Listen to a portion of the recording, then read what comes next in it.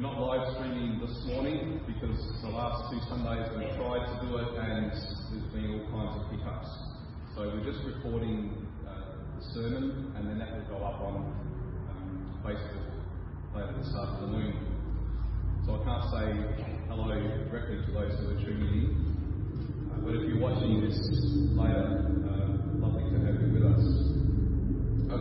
Let's be mindful of those within our church who haven't been able to come back with us yet for various reasons. Some are still feeling cautious about going out in public because of their age or their health. Others, because of the nature of their work, need to make sure that they are staying healthy so that they can still do the work that God's given them to do. We're continuing through the series on This is my son, listen to him, and this chapter 13 of Matthew, where Jesus gives us this series of parables about the kingdom. And we're picking up a theme here, aren't we? The theme of sowing seeds and the word going out and people responding differently to that word.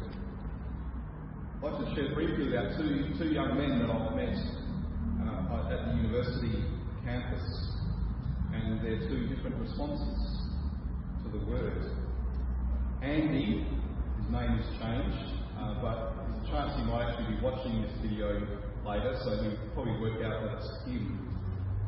I met him a few years ago. He came from a completely non-Christian, non-religious family, but he'd been sent to a Catholic primary school. And some of the things that the nuns at the school shared kind of resonated with his heart, and he had this inkling that, yeah, there is a God, and God wants me to know him. But it was only later, as a young man, when he was at uni, and through the influence of a friend of his who was a Christian, he realised that Jesus called for more than just having a whim in his heart, that God was real. So he contacted us and asked if we could help him reconnect with God. We were very happy to say yes to that. Now, over the years, Andy's gone through a few ups and downs. He's been on and off with his church involvement and so on, but it's so clear that the hand of God is on him. He just sovereignly was at work in his life, drawing him to come to know Jesus. And I have a real sense that God is going to keep using the ups and downs in his life to make him more like Christ. The other man that I met early this year, Rahul, again, I've changed his name. He's from India. He's a Muslim. And he expressed an interest in coming along to hear what Christians have to say, to understand what the Bible says. When I met up with him, though, it became very clear that he wasn't so much interested in exploring the Christian faith as he was in showing us how the Christian faith is wrong and how the Muslim religion is the true way. His questions of me were less genuine inquiry and more just trying to set me up to point out how there are inconsistencies in my Christian faith. And so I kind of knew that pursuing that line with him was kind of pointless. He was as interested in becoming a Christian as I'm interested in becoming a Muslim. The last week, leading up to the parable of the sower, we saw that there were different people who had different responses to the gospel, different responses to Jesus and his words. And the parable was the illustration, the 4 types of seeds, or the 4 types of ground in which the seed was planted, we should say. The first 3 will immediately or finally reject it. Only the 4th will receive it and will bear fruit. And we saw that this 4th group, they're only able to receive the word and believe it and bear fruit because it was given to them by God. We saw that the fruitfulness of this 4th soil exceeded all expectations, up to 10 times what was considered an average crop yield at that time. Jesus hasn't just come to give us life, he's come to give us life in abundance.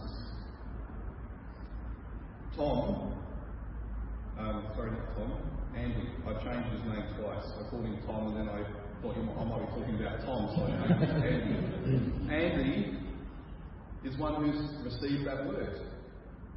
God's sovereign hand is on him, ensuring that the work that he begun in him will bring it to completion.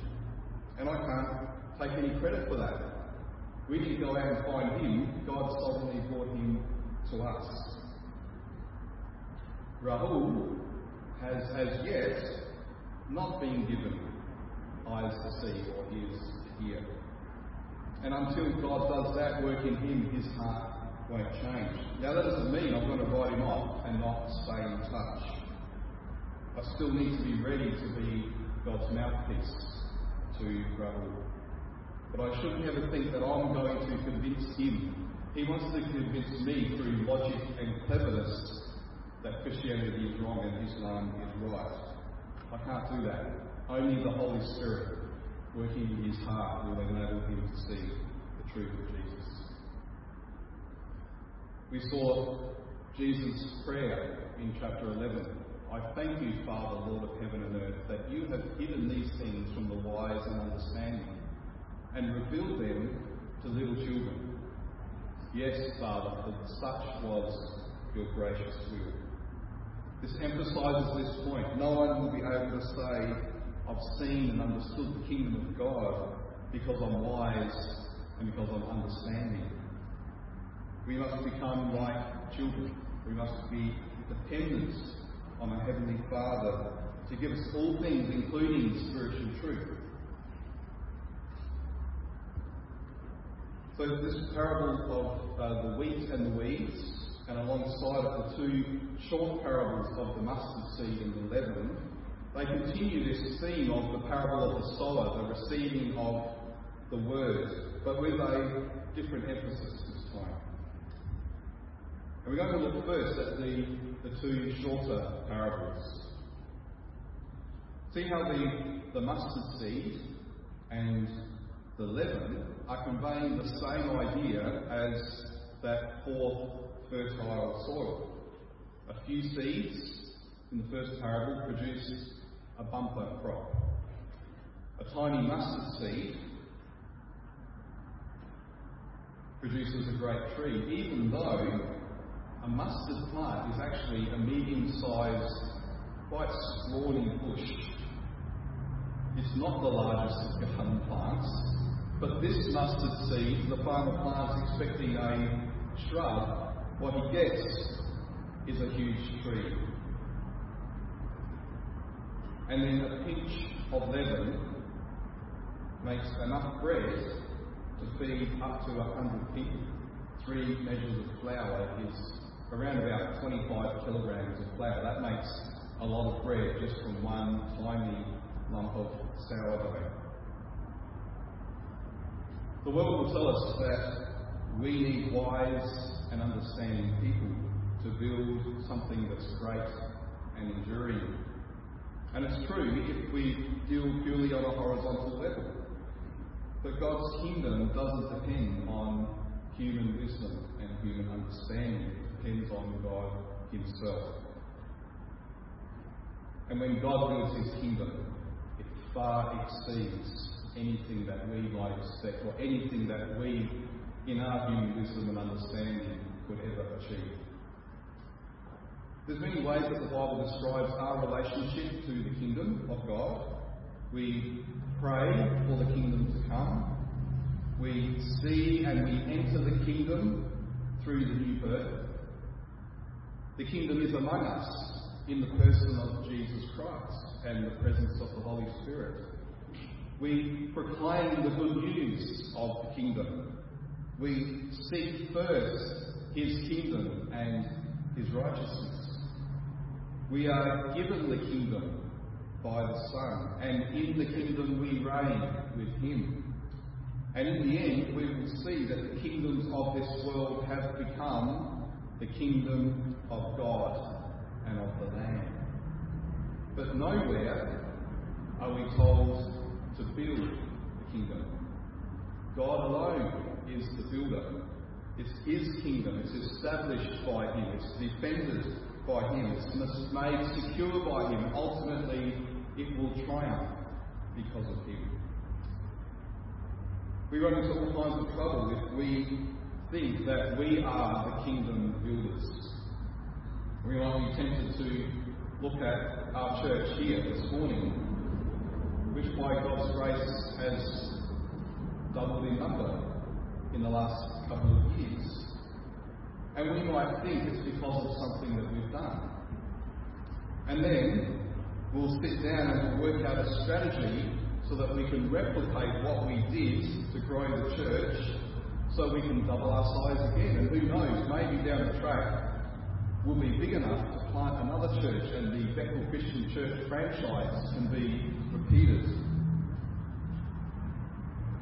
If we know that God alone builds his kingdom, that Jesus is the one who builds his church, then we can simply look at our numerical growth and give thanks to God that he has seen fit to do this as part of his own kingdom building.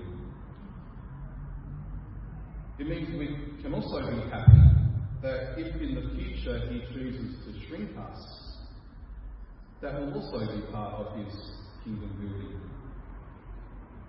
It may even be part of his plan that one day Bethel Christian Church will close down. Would we be happy for that to happen?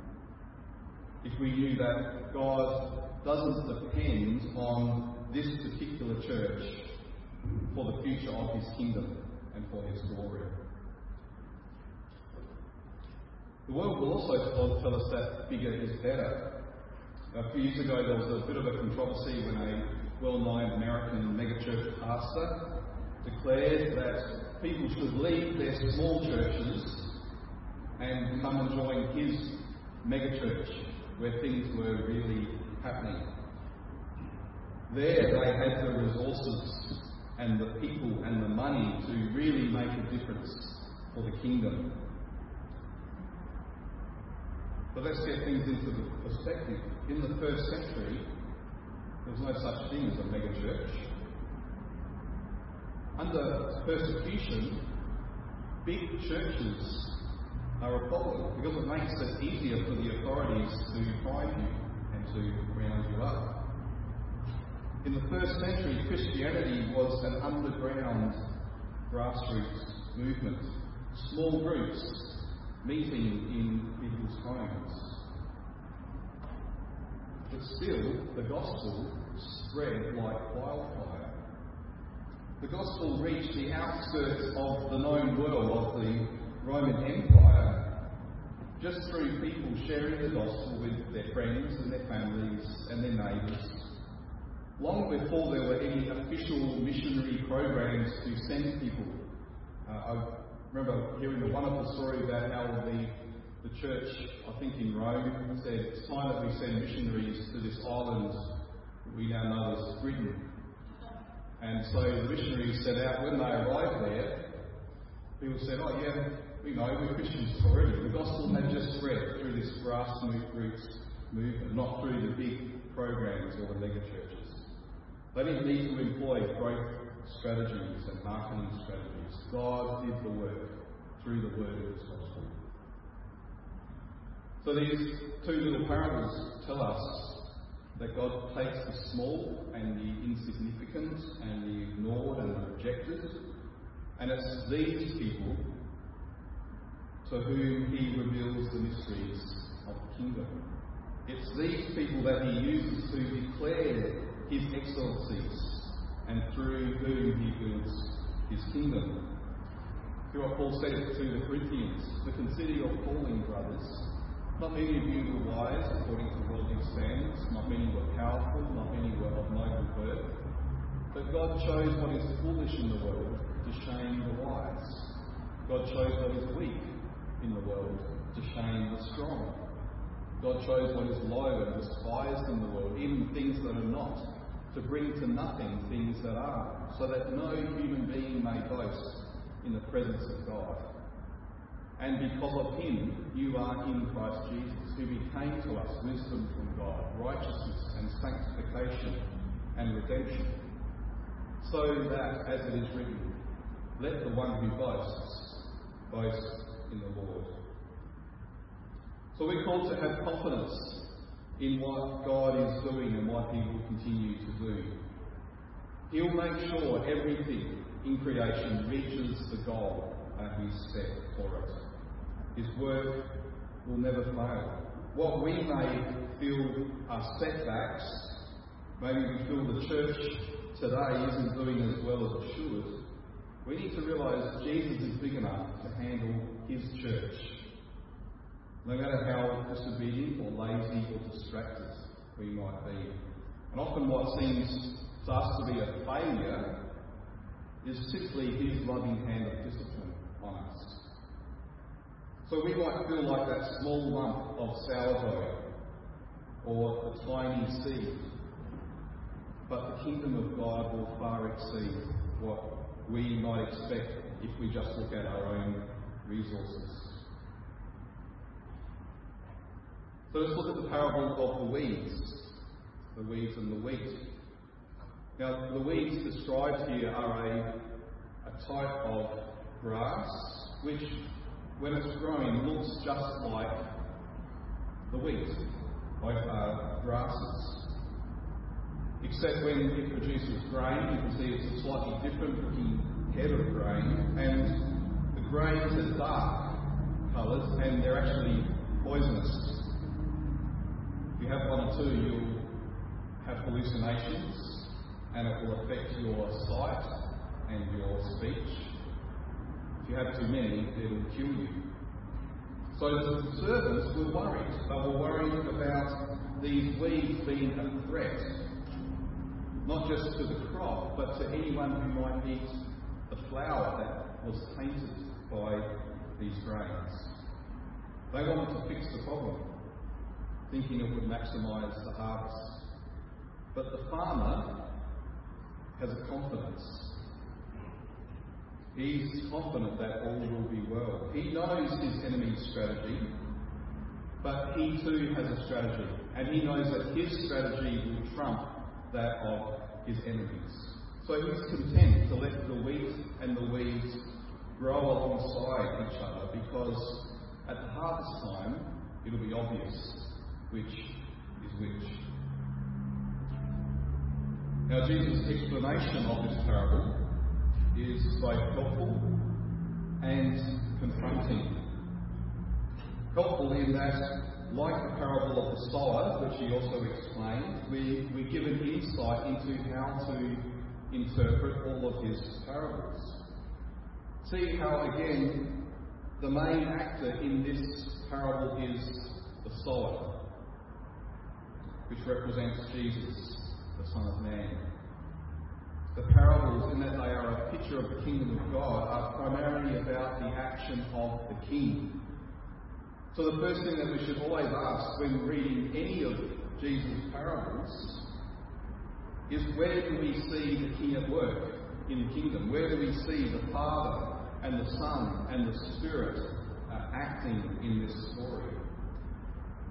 See, our natural bent as sinners who want to justify ourselves is to firstly look for a moral lesson, something that we're told to do or to not do, so that we can duplicate the blessing or avoid the curse that the people in the story experience. And if we do that, we're just turning the parables into another law.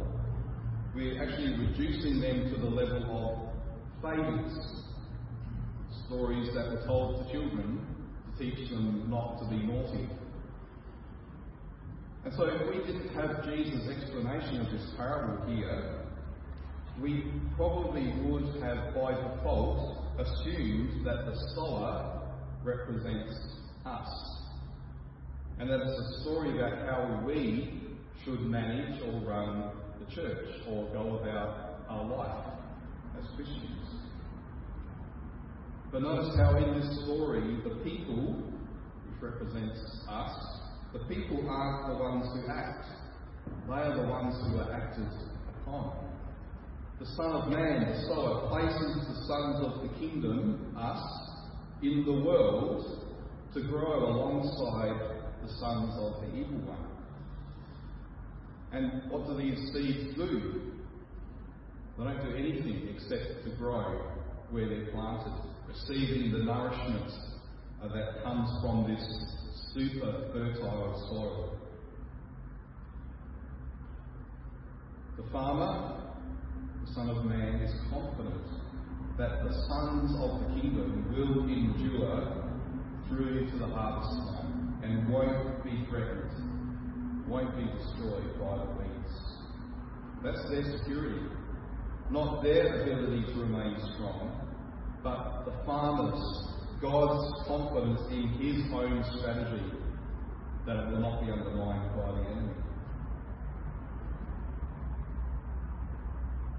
The kingdom of God is simply another way of saying God's rule and reign.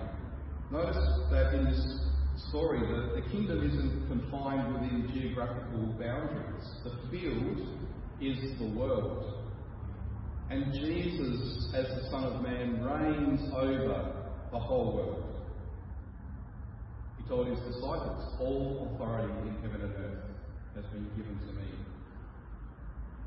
So the presence of evil, the presence of rebellion in the world doesn't diminish his rule and reign, any more than if I broke the laws of Australia, that wouldn't take me out from under the authority of the government. It just simply would change my status from being one who was under their favour to one who was under their judgment. But the authority remains despite my rebellion.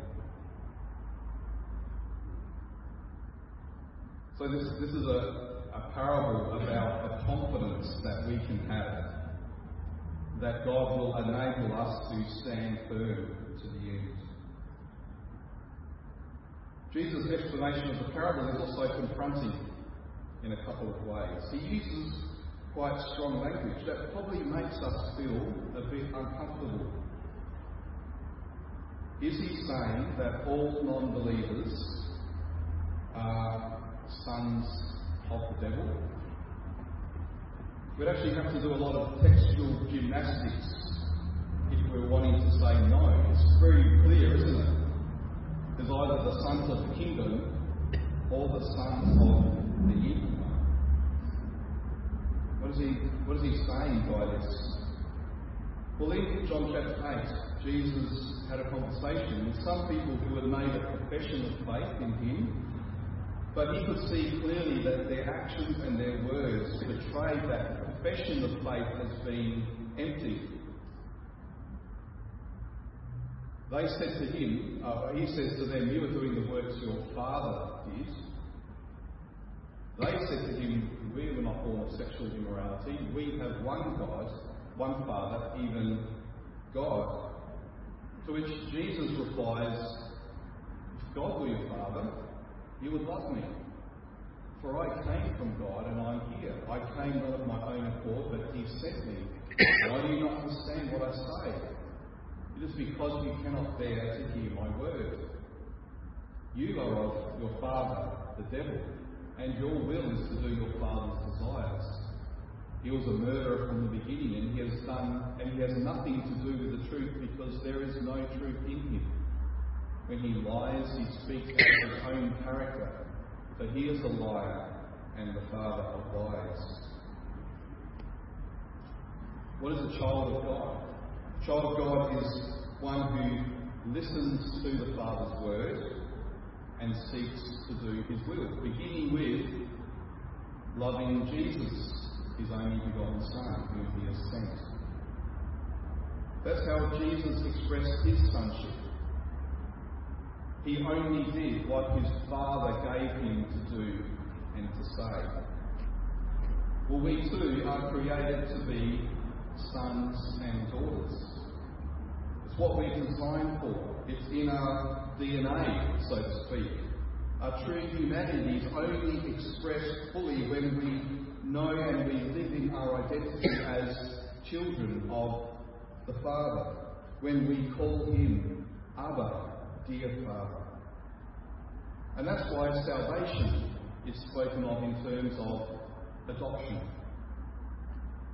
Adoption to sonship. It's the ultimate goal that the Father has for us in Jesus, his Son, to be restored to the status of firstborn sons, of heirs of God, joint heirs with Christ. We're created for that. That means that if we forsake God's fatherhood, we'll instinctively seek out some other kind of fatherhood, someone else whose word we can listen to and obey. Humanity, beginning with Adam and Eve, we've heard the word of the Father, we've heard his commandments, but instead we've chosen to listen to another word, the word of the devil, who said, as God really said, you will not surely die. By doing so, by listening to him and obeying his word, we've adopted him as a de facto father. We've stepped out of the true Father's house in our rebellion, and we've moved into another illegitimate father's household. We've placed ourselves under his authority to do his will. From one angle, the story of the world is this story of two kingdoms, the kingdom of God and the kingdom of the world, the kingdom of the evil one. The kingdom of the world is an insurrection. It's an attempted takeover bid. A bid to topple God from his throne to set up humanity in its place. And in doing so, humanity has entered into an alliance, a deal with the devil. The devil promises us all the kingdoms and the glory of the world if only we will bow down and worship him. We think that this will give us freedom and autonomy, what we desire, but in reality it's nothing but slavery. The devil promises to be our father. He ends up becoming a tyrant and a master. In the cross of Christ and in his resurrection, God has defeated the devil. He's signalled the soon demise of the kingdom of the world, and he's pointed us forward to the day when the triumph of the kingdom of God will come, and it will be in all of creation. Well, that's one angle, the two kingdoms. From another angle, it's the story of two families. The Father is building his family, the children who are made in his image and likeness, the image and likeness of his only begotten Son, filled with the Holy Spirit, who desire to do the Father's desires, to obey him, to be fruitful, to multiply, to take the glory of the Father to every corner of creation. But the devil is also trying to create his own illegitimate family, with himself as the rival father, deceiving us, as I said, into thinking that he offers the freedom of sonship, when in reality it's just the bondage of slavery.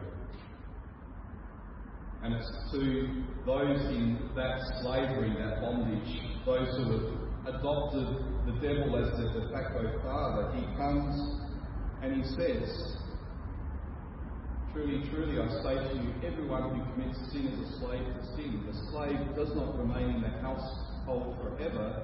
The Son remains forever. So if the Son sets you free, you will be free indeed. It's that return to sonship, that adoption back into the Father's family that brings true freedom. In Jesus, we're taken from slavery to sin and we're given a permanent place in the Father's family. Freedom of love and peace and absolute security.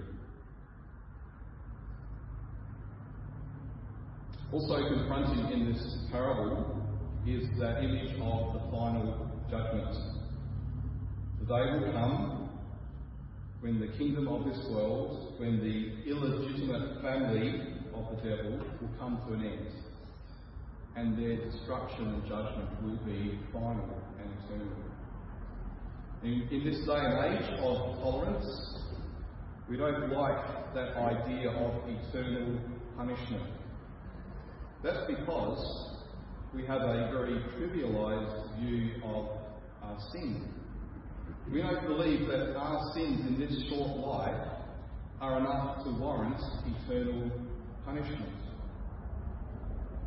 Because we think of our sins as naughty things we do, which is why we read the parables as fables teaching us not to be naughty. We look at ourselves and we look at those around us and we do a tally of our faults and we compare them to what we feel are our good deeds, and we consider ourselves to be, on balance, good people. People who deserve to be in the kingdom, who deserve to be in the family. But there's two factors of human sin that we often forget or choose to ignore. Firstly, sin isn't just a list of naughty things we do. Sin is primarily treason against God himself. It's a rejection of his kingship. It's a betrayal of his fatherhood. Sin is a capital crime that deserves a capital punishment. Secondly,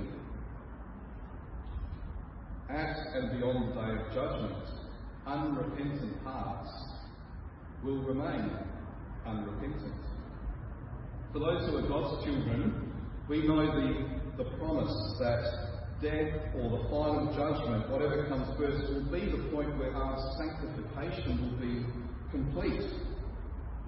The Holy Spirit now has applied the work of the cross of Christ to us, so he set us free from the penalty of sin and the power of sin, but one day he will also remove the presence of sin. There will be perfection. The battle with sin will be over forever.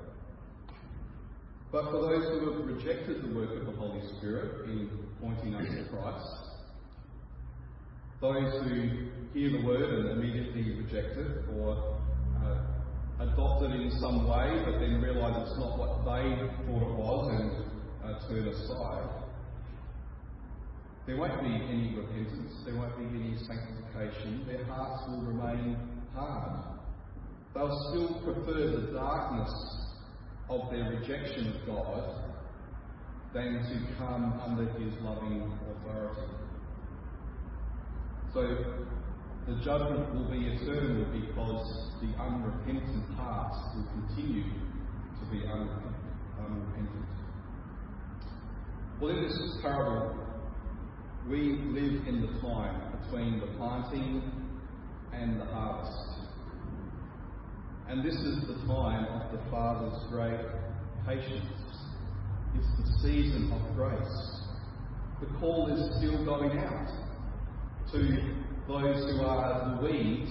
The call is still going out. The message of the gospel is still going out to them to repent and to believe the gospel and to come into the kingdom, to come into the family. Every day that the sun rises, every day that we wake up and we're still breathing, we should be reminded of his patience, his great patience towards everyone. Every day is an opportunity to give thanks to him. Every day is an opportunity to receive that gift of life in Jesus Christ. Let's pray.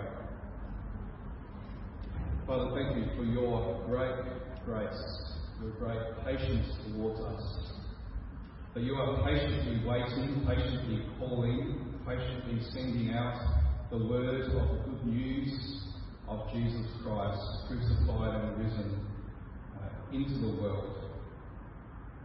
Thank you that you patiently reach out to us and draw us to yourself, that you open our deaf ears, you open our blind eyes, and you soften our hard hearts, and you enable us to receive with joy this word, this good news that gives hope and life and peace.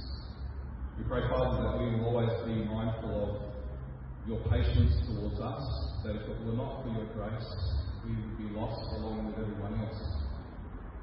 Help us also, Father, to be mindful of your patience towards those who haven't yet believed. May we be found faithful to proclaim the good news, to speak boldly and confidently, because we know you are building your kingdom. You have your plan, you have your strategy that you are working out, and what a wonderful privilege it is